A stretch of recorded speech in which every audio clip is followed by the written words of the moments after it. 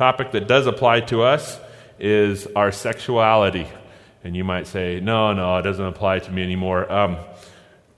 I know for sure that nursing homes have problems with people sneaking out of rooms and getting into other people's beds, and there's guards on watch that take place, just to let you know that.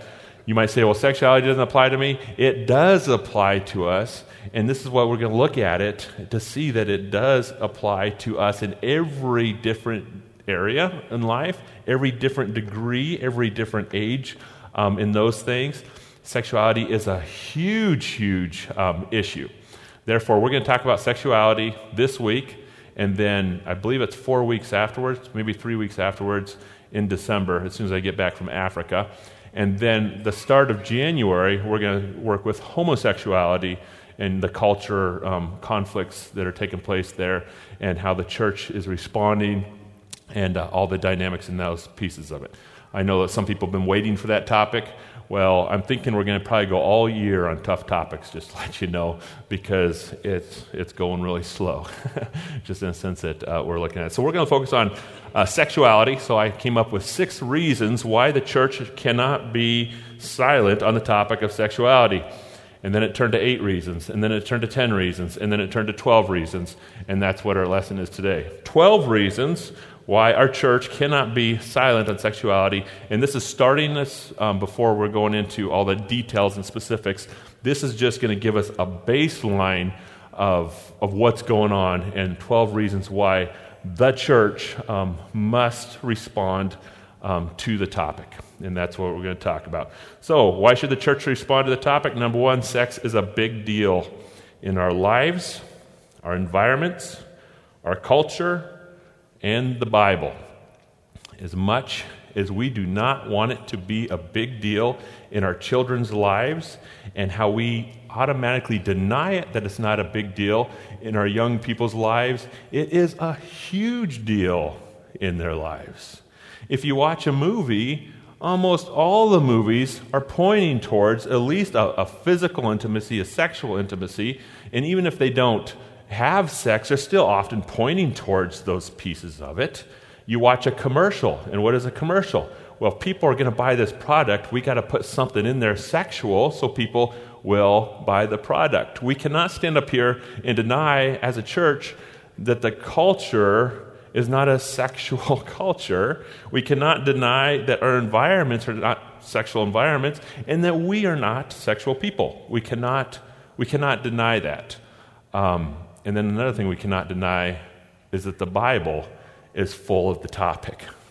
We always tell our kids, read the Bible.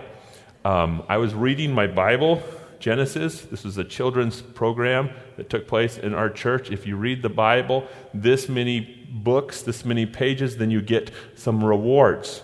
And if you don't read the Bible as a child, your parents can read the Bible. So I was reading the Bible to my young children, and I'm like, whoa, I can't say that. Whoa, I can't say that. Oh my goodness, this is like R-rated. And I was in the book of Genesis. Genesis talks about sex. Huge concepts. It doesn't slow down. There's a book in the Bible, Song of Solomon, that's just focused directly and entirely on it. You got the New Testament. Jesus is talking about sexual sin and how big it is and how huge it is and how important it is. And we're going to explore that for the next 4 weeks, but it's a huge topic. So as it is a huge topic, it is great that the culture talks about it, just as long as we're quiet in the church. That's what's happening. The culture does not talk about it. It is just being rampart around the culture, but the church goes, oh my goodness, let's not bring this up. Sex is kind of dirty. I don't know. Let's just not even talk about it. We must talk about it. We must claim the ground. And the reason why is because God, the Creator, is the one that created the act. And we need to know the dynamics of the reason for the creation. And it's not just to procreate. That's just not it. So look at the Bible, a couple passages. 1 Corinthians 10. This is a negative passage. We should not commit sexual immorality as some of them did, and in one day 23,000 of them died. Why? Because they did something really, really, really, really, really bad. What was the really bad? Sexual immorality. That is the worst degree you can possibly have. What have 23,000 people died just because of this immorality? That's not very good. But let's look at the other side of the page. Song of Solomon 4, 1 through 7. How beautiful you are, my darling. Oh, how beautiful. Your eyes behold your veil of doves. Your hair is like a flock of goats. Whatever that looks like. Descending from the mountain of Gilead. Your teeth are like a flock of sheep. It's getting better. Just shorn. Coming up from the washing. Each has its twin. Not one of them is alone. Your lips are like a scarlet ribbon. Your mouth is lovely. Your temples, behold. Your veil are like the hooves of pomegranate. Your neck is like the Tower of David, built with elegance. On it hang 1,000 shields, all of them shields and warriors. Your two breasts are like two fawns, like twin fawns of gazelle that browse among the lilies. Until the day breaks and shadows flee, I will go to the mountain of myrrh and a hill of incense. All beautiful you are, my darling. There is no flaw in you. And that passage is not talking about her personality. It's talking about her body. And that's just a portion of an entire book that's written about it. So you see on one side, watch out, sex is big. And you see on the other side, watch out, sex is great. And that's what's going through with the entire body, or with it throughout the entire Bible. So if you have one extreme and the other extreme, the extreme of extreme pain and the extreme of extreme blessing, is it going to be important to God? Well, my statement to you is it's probably the greatest extreme pain anybody could possibly ever go through, and it's also the most extreme blessing that anybody can ever go through. And if we don't know what the Bible says about the health of it, then we're missing out on one side, and on the other side, we could be being destroyed if we're not talking about it. So that's the reason why we talk about it. Sex is a big deal in our lives, our environment, our culture, and the Bible, and everybody's being educated if the Bible is not being spoken of the Creator that put it together in the first place. Number two, the other reason why we need to talk about it is there is no aspect of humanity that represents more pain than sexuality. There is nothing, I think we can even look at this, there is nothing in our humanity that represents more pain than sexuality. Why would that be the case? 1 Corinthians talks about sex. 1 Corinthians 6:18, flee from sexual immorality. All other sin a man commits outside his body, but he who sins sexually sins against his own body. This means it is touching his heart, it is touching his soul, it is touching his mind or her mind in a deep, penetrating way. And I say this over and over and over. Sex is not just physical. It's physical. We all know it's physical. It's not just physical. Sex is a spear that goes into your mind, that goes into your heart, and that goes into your soul, and it's the most emotional thing that you could ever do on this earth. It's the most emotional thing that can happen to you. And the examples I consistently give is a woman would rather be beat than raped. A child that receives sexual molestation when he is young impacts the minds so deep that when she is an adult, she struggles with it in a horrific way, and it does not leave. The reason why is because it is not just physical. It is the most emotional thing, causing the most emotional damage to people, or it could cause the most emotional blessing. You'll never get that on TV. Every time you watch a movie, what do they say? Oh yeah, sex here, sex here, sex here. But they don't show the emotion behind it. All they do is, yeah, you can sleep with this person. Oh yeah, okay, now you're done with this person. You can sleep with this person. They don't see the emotional impact that happens. This verse, the psychology of this verse that Paul is saying is that sex goes so far beyond an act. It goes so far beyond a physical act. It goes to the heart of the emotions. So just to give you a kind of a graphic picture, the most sensitive physical part of your body, the most sensitive physical part of your body is your sexual organs. That's it. It's the most sensitive part of your body.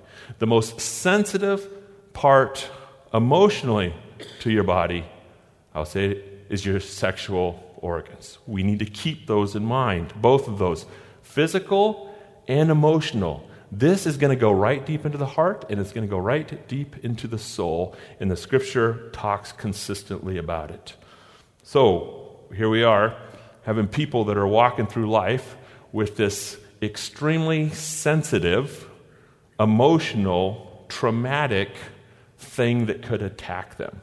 And as they're walking through this life with this extremely emotional, sensitive thing that could attack them, what are they doing?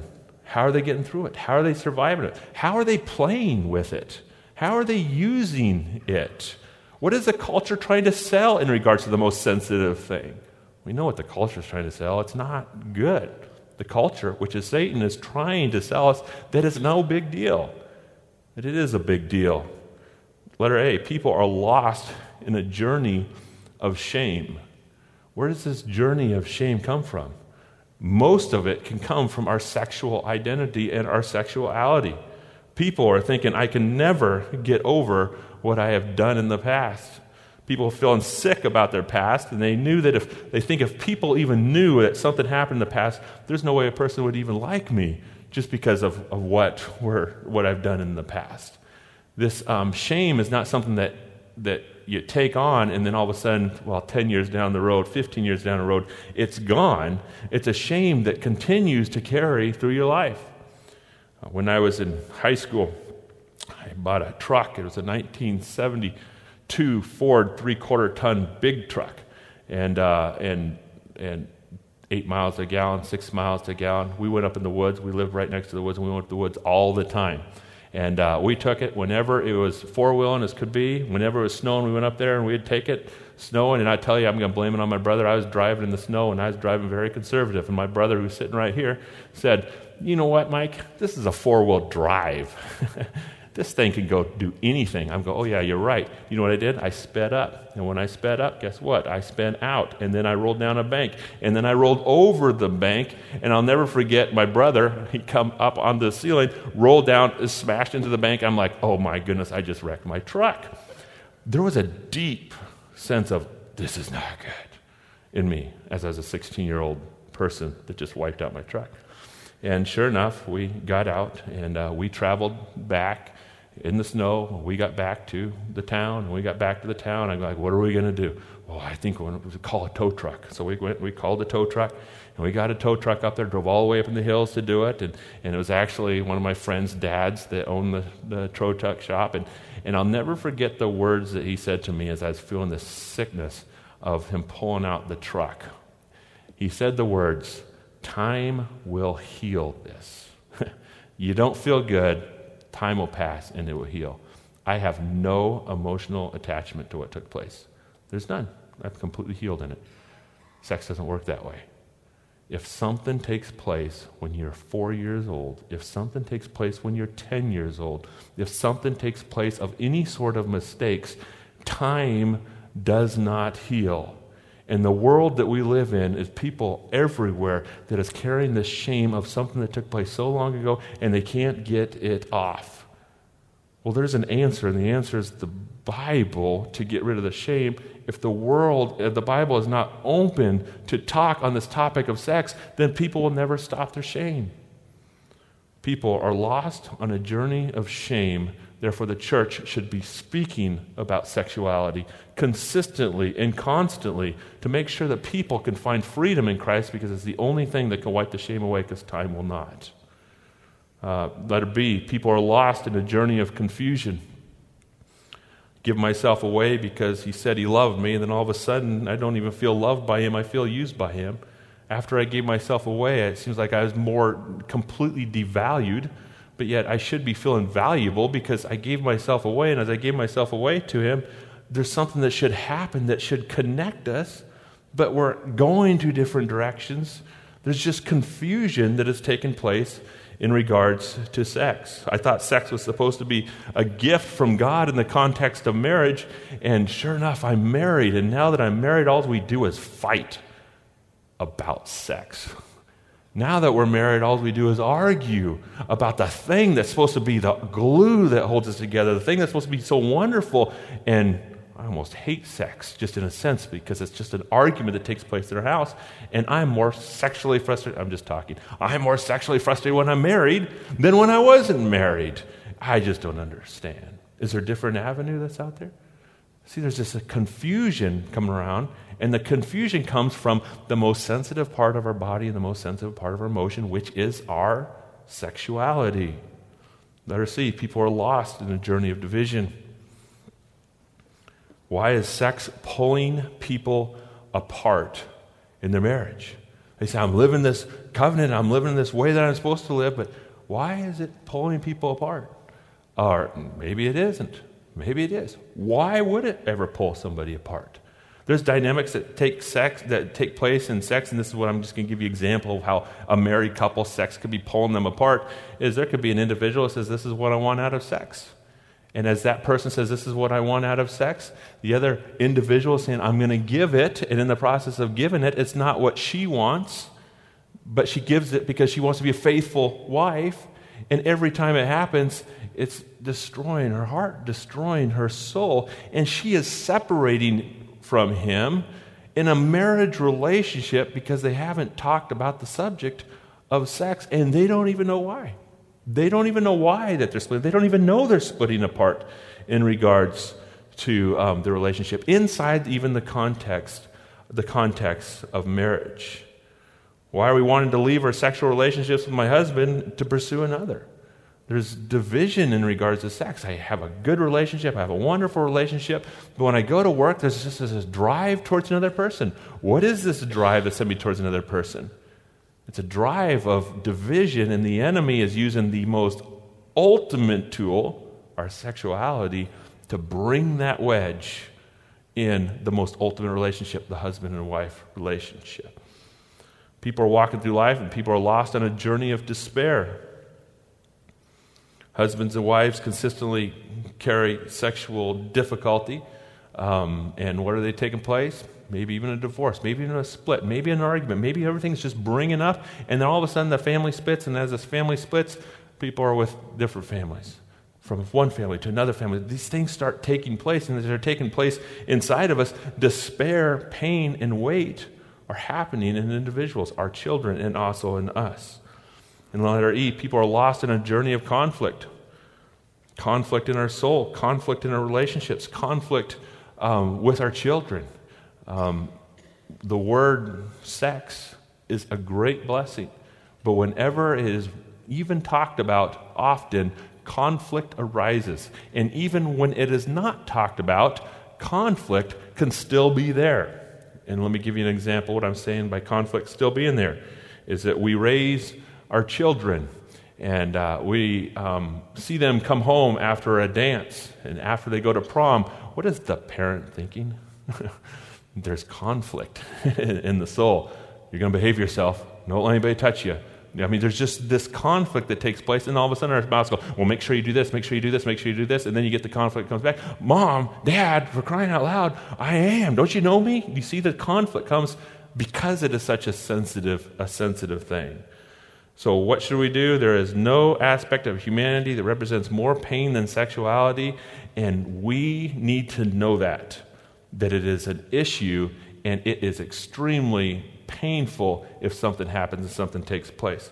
Again, we'll be working through that the next 4 weeks. Another reason why we should be talking about sex, the church should be talking about sex, is there's no aspect of humanity that represents more blessing than sexuality. No aspect that represents more blessing than sexuality. I'm going to say a radical term, and you guys are going to have to come and listen to all the next classes to try to understand that, but the gospel is written inside of our sexuality. The gospel is written inside of our sexuality. There is a gift that has been given to us by God that is showing what the bride and the bridegroom looks like, that we get a long for when we see Christ in the day that we see him. More of that, we'll give more of that and try to give a deeper understanding of that in the next couple weeks when I get back. But the Bible is about sex because it is a gift that means a lot. And if we look at it in the context of the Word, we can find the blessings of it. And if we obey it in the context of the Word, we can find the blessings in our relationships as well. Proverbs 5:15. Is sex dirty? Well, you can't read this verse and say it is. Drink water from your own cistern. He's saying, go after it. Flowing water from your own wells. Should your springs be scattered abroad, streams of water in the streets? Let them be for yourself and yourself alone, and not for strangers with you. Let your fountain be blessed, and rejoice in the wife of your youth, a lovely deer, a graceful doe. Let her breast fill you at all times with delight. Be intoxicated always with his love.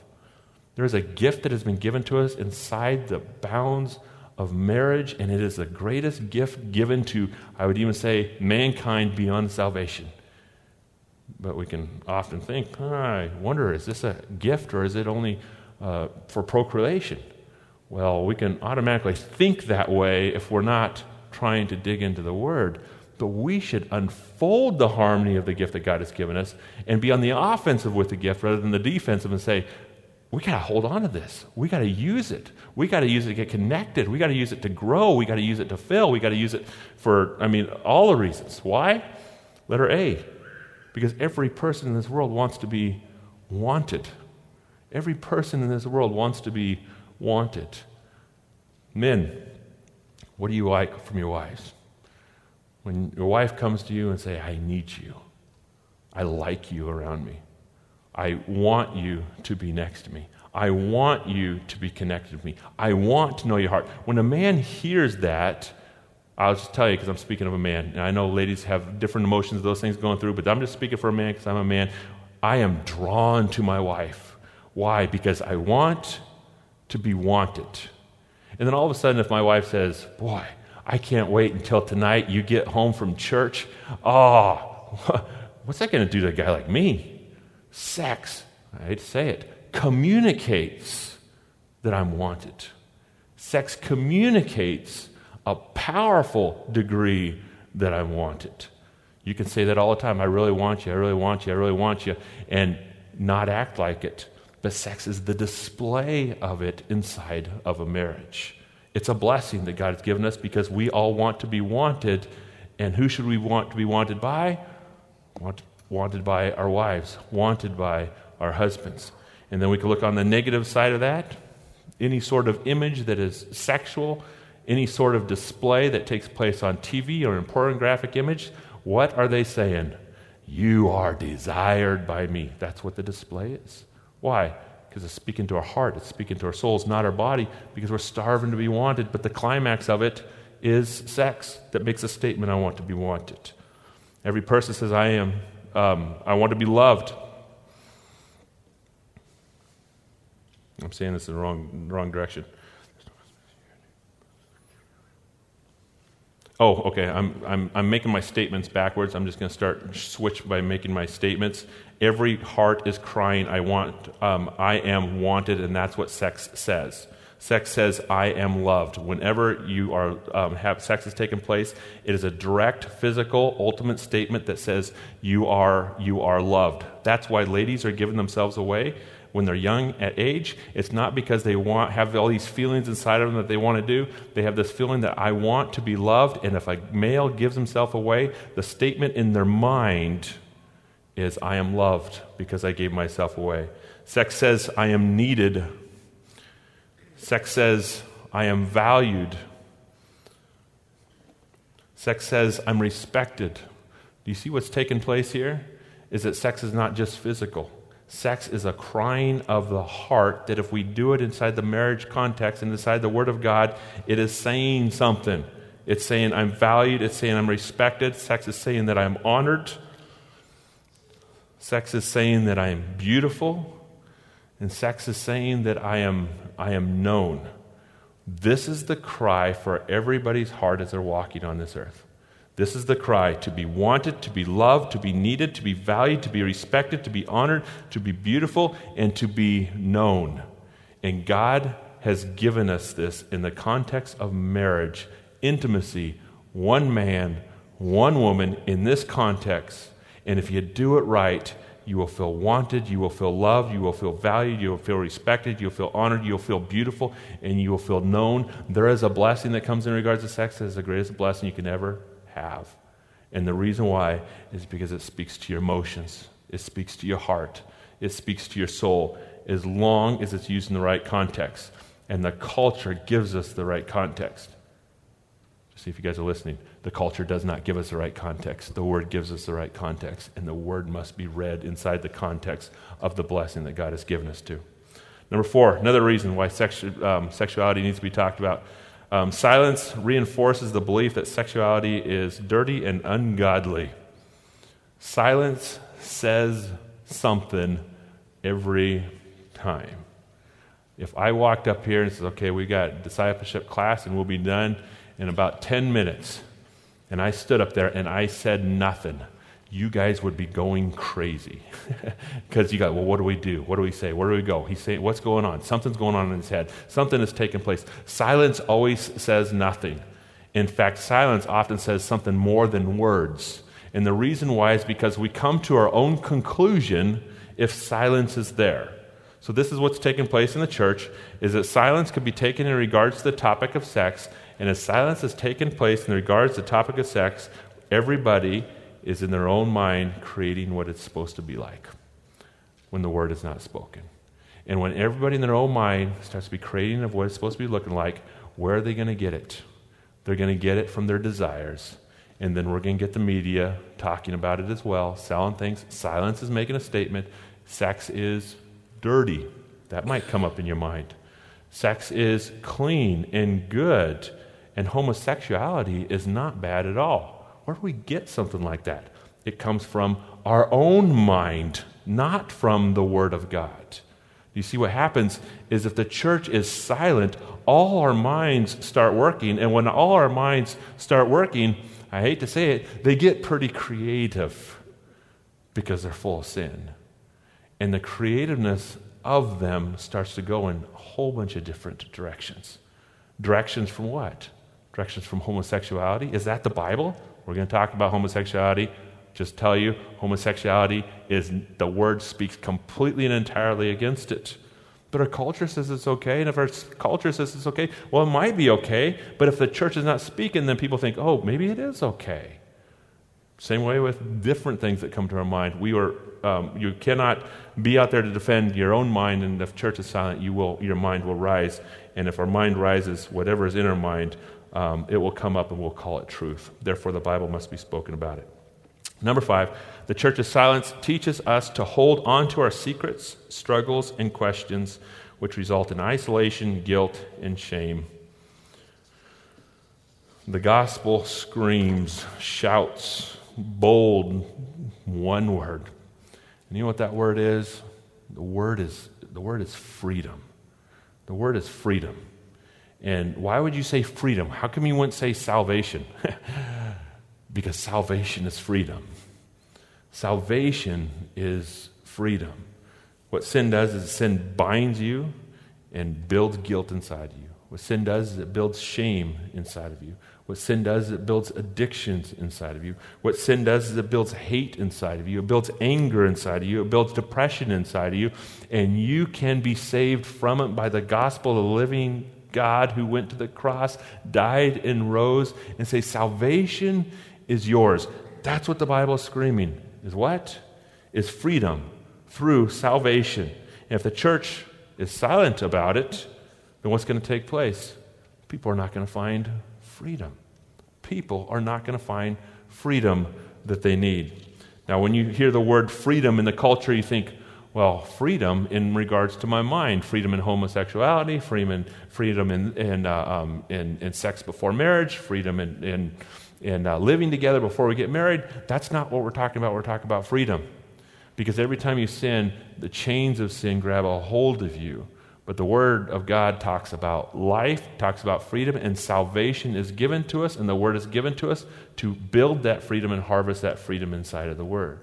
That's what the Bible is about. So therefore, we cannot be silent about it, because if we're silent about it, we will automatically go to the guilt, we'll automatically go to the shame. 2 Corinthians 7:10, godly sorrow brings repentance that leads to salvation and leaves zero regret. But worldly sorrow brings death. If you want one verse to memorize, this is a verse that you should memorize. Looking at this, godly sorrow brings repentance leading to salvation.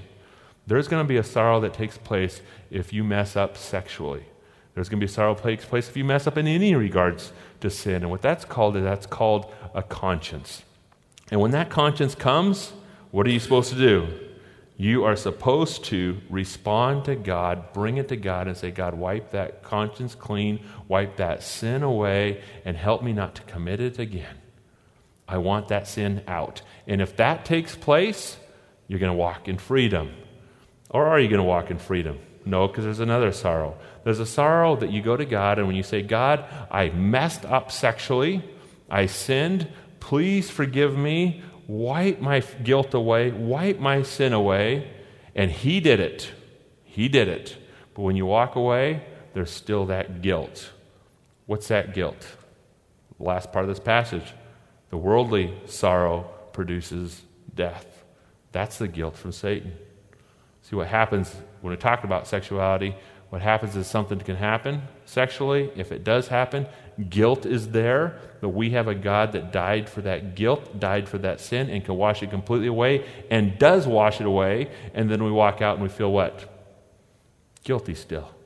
Who's that from? That's from the enemy. You see the two different kind of guilts that we work with, that we're dealing with?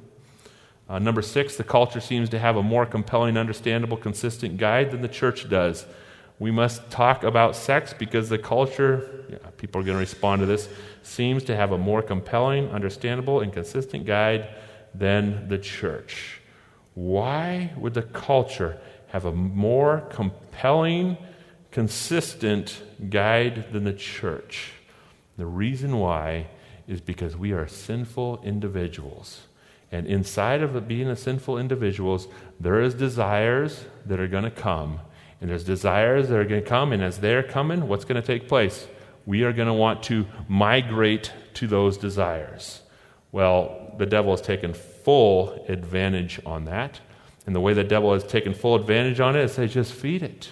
Feed the desires. Go after the desires. We live in a world of freedom. The Bible speaks about freedom, therefore you can do whatever you would like. No, that's definitely not the case. But in our mind, our emotions, our heart, our sin is connected with that. And if our sin is connected with that, when the culture brings the advertisement, it is drawing our way. So therefore, if we are going to combat our feelings and our emotions, what do we need to do? We need to be in the Word to go this direction as the culture is telling us this direction. The culture seems to have a more compelling, understandable, and consistent guide than we do. How does it have a more compelling, consistent guide? If we don't speak, we have no guide. We have to speak because there is no guide if we are not speaking, and then what? The culture owns us. And when the statements come up of homosexuality, when statements come up of cohabitation, we're like, well, yeah, we can do that. If there is not a guide, if we're not speaking, there is no guide. If there's no guide, our feelings and our emotions will directly go to that direction. Letter B, our teaching is focused on don'ts, not the do's. We all know that there's a sexual drive in us. And when there is a sexual drive in us, I'm not talking about all churches, but I'm going to bring up the church in general. The church does what? Don't. Let's talk about sex. What do we hear? Don't have sex before your marriage. Don't cohabitate. Don't. And all those don'ts are being displayed out to every single person. And persons, I'll just tell you the world, they get confused with Christianity. The reason why they get confused with Christianity is because they're like, I have this awesome feeling, I have this awesome drive, I have this whole emotion, and if I show up to church, the church is going to do what? It's going to shut it down. It's going to shut it down. People don't understand that.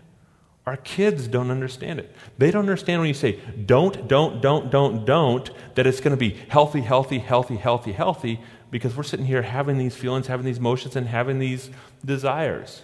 So how should we speak in that regards? Don't ever forget that sex is created by God, designed by God for the greatest blessing in the entire world. We have to speak in that regard. And what I mean by speak in that regard is we have to speak offensively, and I'm going to go through this when we're talking about how to talk about sex to our kids. But we have to speak offensively, not defensively. Not only defensively, we must speak offensively.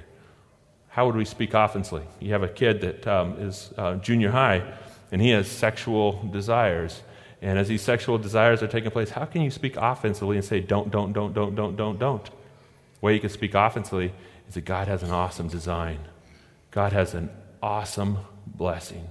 God has something that he is going to gift you with that is going to be really, really good. And it is in the harmony of his word because he's created those feelings into you. Therefore, by waiting, therefore, by studying and trying to understand your sexuality in a sense of, in a marriage context, it is going to be good, it's going to be whole. If we just say don't, we confuse. We got to say do, because it's going to bring health in response to our sexuality. We can't just shut it down and say it's not a feeling, it's not an emotion, and it's not something that's healthy, because according to the Word of God, it is. Letter C, we act confused, divided, and yet very opinionated. Culture has a more compelling, understandable, and consistent guide, because when you start talking to the church gets really like, I don't know. Is masturbation wrong? I don't know. Some person say, absolutely. Another person say, absolutely not. It's, when you start talking about the concepts of oral sex, is it right? Is it wrong? I don't know. What does the Bible say? Well, whatever we feel like, we say very, very strongly, and then the other side says very, very strongly, but yet we're reading the same Bible, and we're getting confused. Why would we ever get confused? It's because the Bible's not teaching. The Bible must be teaching it. We must be finding it in the Word of God, and it has to be spoken from the church. One area that we have confused people is the church makes a statement that, modest is hottest. You tell that to a junior high boy. You tell that to a young man who's married to his wife. Modest is not the hottest. Men like naked. Sorry, just to say that. That is the way that God has designed us, but we don't want to say that out loud, men, and the girls are thinking, well, I got to be modest. Well, hold on a second. That's not what you should have in your marriage. That's not what you should have in your relationship.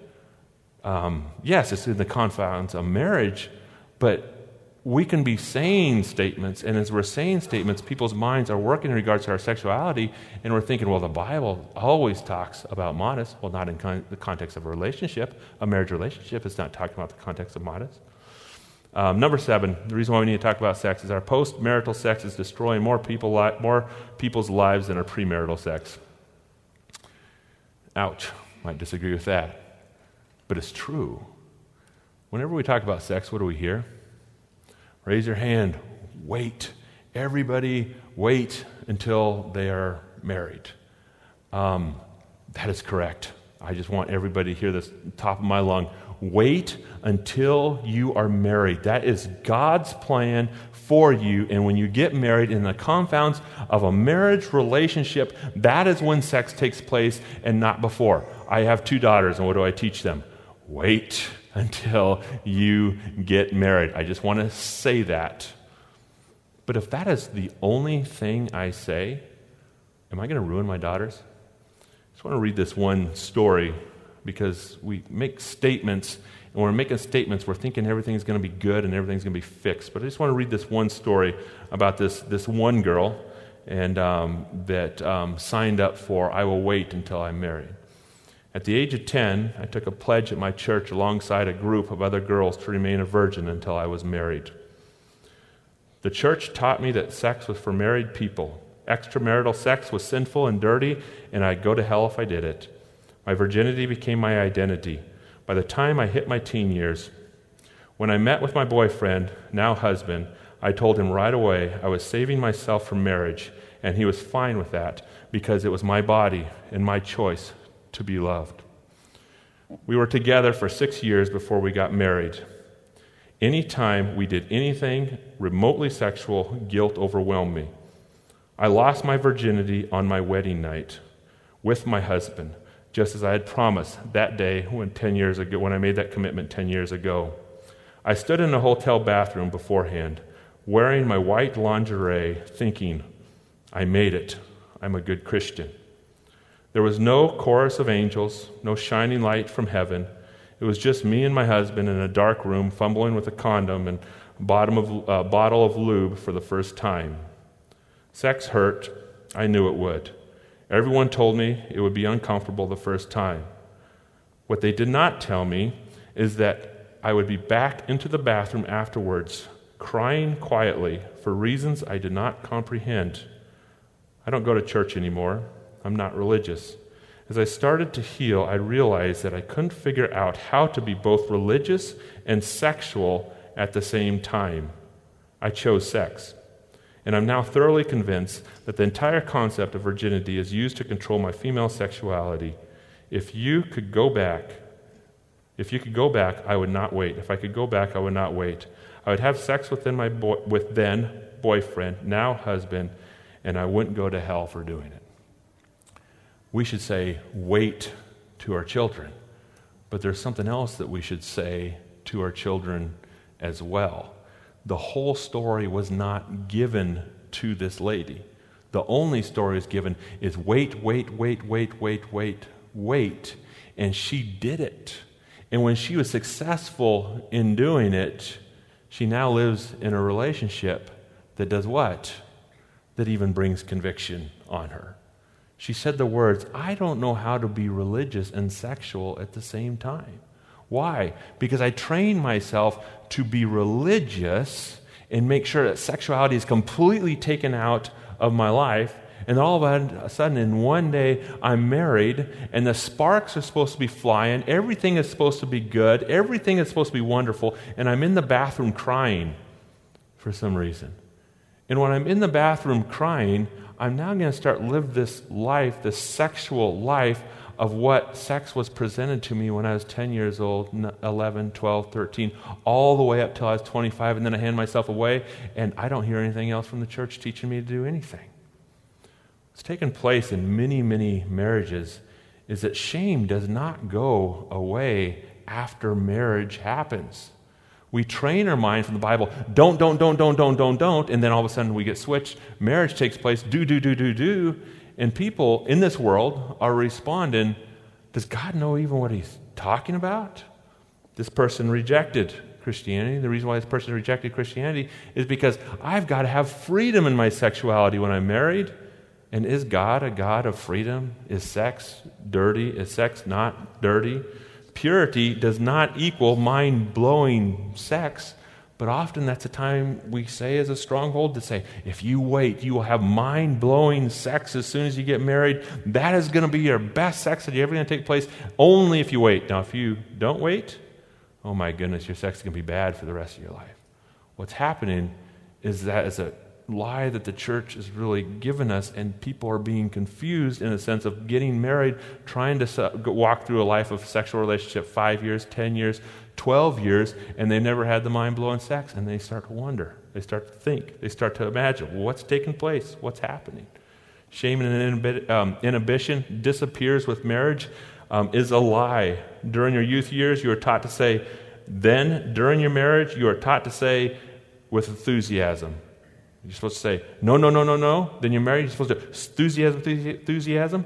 No, we have to be trained in it. We have to be taught in it. Number 8, the reason why the church needs to talk, I need to go a lot faster because I'm out of time. The church needs to shift the challenge from combating sexual problems to proclaiming and modeling sacred sexuality. We're going after the problems, but remember who the Creator is. The Creator has designed it for a blessing, for an offensive weapon. So instead of combating the sexual problems, we need to proclaim the sacred sexuality that takes place that God has designed for us. Moving really quickly, number 9, the lack of discussion is sweeping our children away. That is very obvious. The reason why a church needs to talk about it is because our kids are being swept away. The lack of discussion is sweeping away our marriages. If the church is silent, marriages are disappearing, and we see that consistently inside the churches, and the church needs to talk because the lack of discussion needs to talk because, number 12, our sexuality has been created by God, and the church must reclaim the territory of God's design and intention, not the world's. If the church is silent about sexuality, the church will go a direction because people will go a direction. And we see that in America. And how you say, oh, how do we see it in America?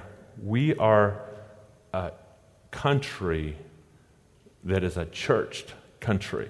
We are a Christian nation, more so than even other nations. We are a country that goes to church. We are a country who is religious, as much as the news say we're not. We are a country that is proclaiming Christianity. But yet look at the ballots and look what we're voting on. Look at where the country is going. And we can say those people that don't know Jesus is driving the country into a direction. I would say the people that do know Jesus could be driving the country into a direction, and the direction is not the Word of God. Many churches have now migrated towards the direction of sexual sin that the Bible prohibits and says, well, this is what the Bible says, and it's not what the Bible says, and it's being voted on, and laws are taking place. Therefore, if the church is silent, people will migrate, and as people migrate, people will vote. Churches will migrate. As churches migrate, churches will vote, and it's going to be in a direction that's contrary to the Word of God. And that's what we're going to be talking about for the next 4 weeks in regards to our sexuality.